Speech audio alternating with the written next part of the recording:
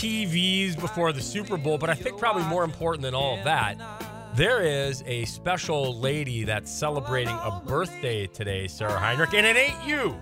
It ain't me. No, it's Mama Gustin. So my mom, Sherry Gustin's birthday is today. So happy birthday, Mom. It's, like Doug said, Mrs. Gustin at St. Anthony, North Dakota. That's pretty accurate. Hey, happy birthday. Birthday. She was a teacher, so there was a lot of Mrs. Gustin, Doug. Oh, I like that. What did she teach? She was actually in the resources area. So she was in the resource room. So she had that room.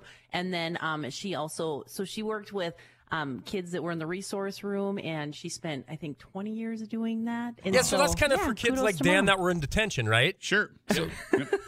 Kind of like Dan. Yeah, I just sit there with my head down on the desk. Right, that was in hour. detention. Yep. Did your mom grow up around St. Anthony? Yes, actually, my folks grew up a mile apart, separated by school lines. So mom ended up going in the Mandan district, and dad went to the St. Anthony district. Isn't that funny? Weird. Wow. They grew up a mile apart? Yep, and they were separated by school lines, and so they didn't get married until probably upper 20s. Mm-hmm. Well, that is wacky. How about that? True love. That's true love. That's Happy right. birthday, Mrs. When Gustin. it's meant to be, you can't mess it up. All right, and by the way, I don't want you to answer it now. We'll save it for 7:25. But you and Richie's song. We're looking for your song. What do you mean our song? Okay, so our question of the day is we're finishing up Dan and Patty's Week of Love because the wedding show was yesterday. And did you have a first dance song, or do you have?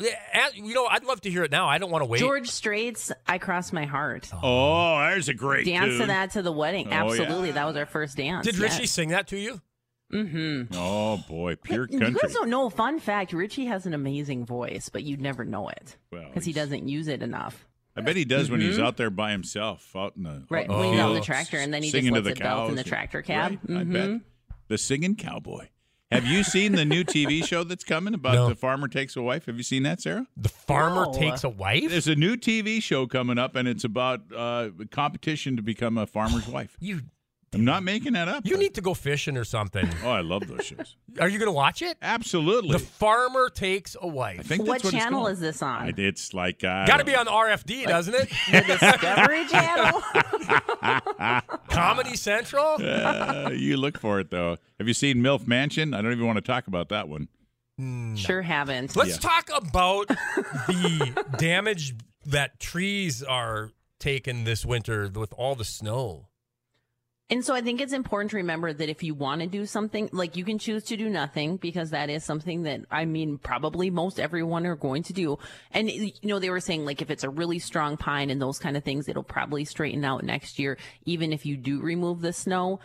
That being said, if you want to do anything, if you want to attach any cords, if you want to be giving them any support, any braces, you need to wait until the weather warms up. So today would not be a good day to go out and do that, because you can cause even further damage. And so if you want to do anything for these trees, you need to make sure that you're waiting until it's like high 20s, even 30s, so that the stems can be flexible.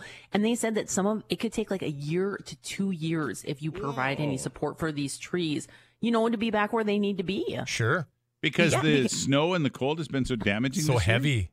Right. It's been so heavy. And, when it just is hanging on those trees, and we had it really early in the season. So I'm sure that that's not helping either, because it's just sustaining the period of time that they're having to hang on to it. So if you want to do anything for your trees, just make sure that you're waiting until the weather is, 20s, even in 30 degrees. And it's going to take more than just we'll just strap it up for the winter and then we're going to let it go in the spring. Yeah. Today's not the day. It's too cold. Wait till your brother-in-law comes over. That's probably going to be a much better day. Boy, I didn't realize, they look so pretty with that snow on them out there, but I didn't realize that that's actually harming the tree. Right. And so because it's just so much weight. And they haven't been able to get rid of it. And then the other thing, think about how much ice we've had. And so it's been icy, it's been snowy, and that's really, really heavy on a lot of those branches. And so a lot of trees have taken a hit, and they said that, leaves, any trees that hang on to their leaves into the wintertime, that those ones are going to be hit even really hard, because they just have that much more weight, and the leaves are obviously going to catch that much more snow and drag it down even more. Hey, Sarah, I want to make sure, because Dan referenced and you knew a little bit more about a investigation being launched into the price of eggs. Yes, and so this is over apparent price gouging. And so there is a U.S. farm group who was calling for action. Good. If you are the one going to the store and you're thinking, this is crazy, I did it just this weekend, and I thought to myself, oh my word. I mean, they were on sale for like $5.99 or whatever. Cal-Maine on sale. Yeah. Cal-Maine Foods controls 20% of the retail egg market, and they had a reported quarterly sales increase of 110%.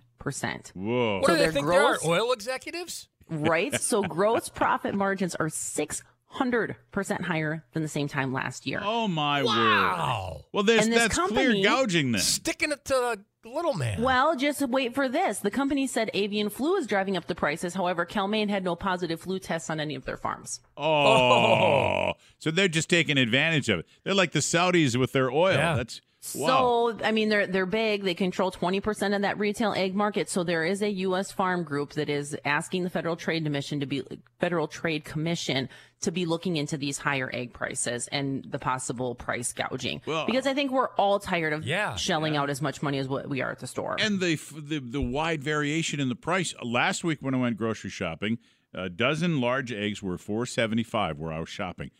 To yesterday, they were $5.69 for the same product. Jiminy Christmas. You want to know what I thought was funny? The brown eggs were significantly cheaper where I was shopping than the white eggs. Well, what's the difference? Exactly. So I picked up a carton of brown eggs. I'm like, this is what we had all the time when we had chickens. Yeah. Right. What? So I found that to be interesting. Maybe they're just going to expire sooner. Who knows? Yeah. Well, that's why we love to spend Monday mornings in Medina. Hey, Sarah, we're going to catch up with you 7:25. All right. Sounds great. See you in the next hour. Thanks, Sarah. In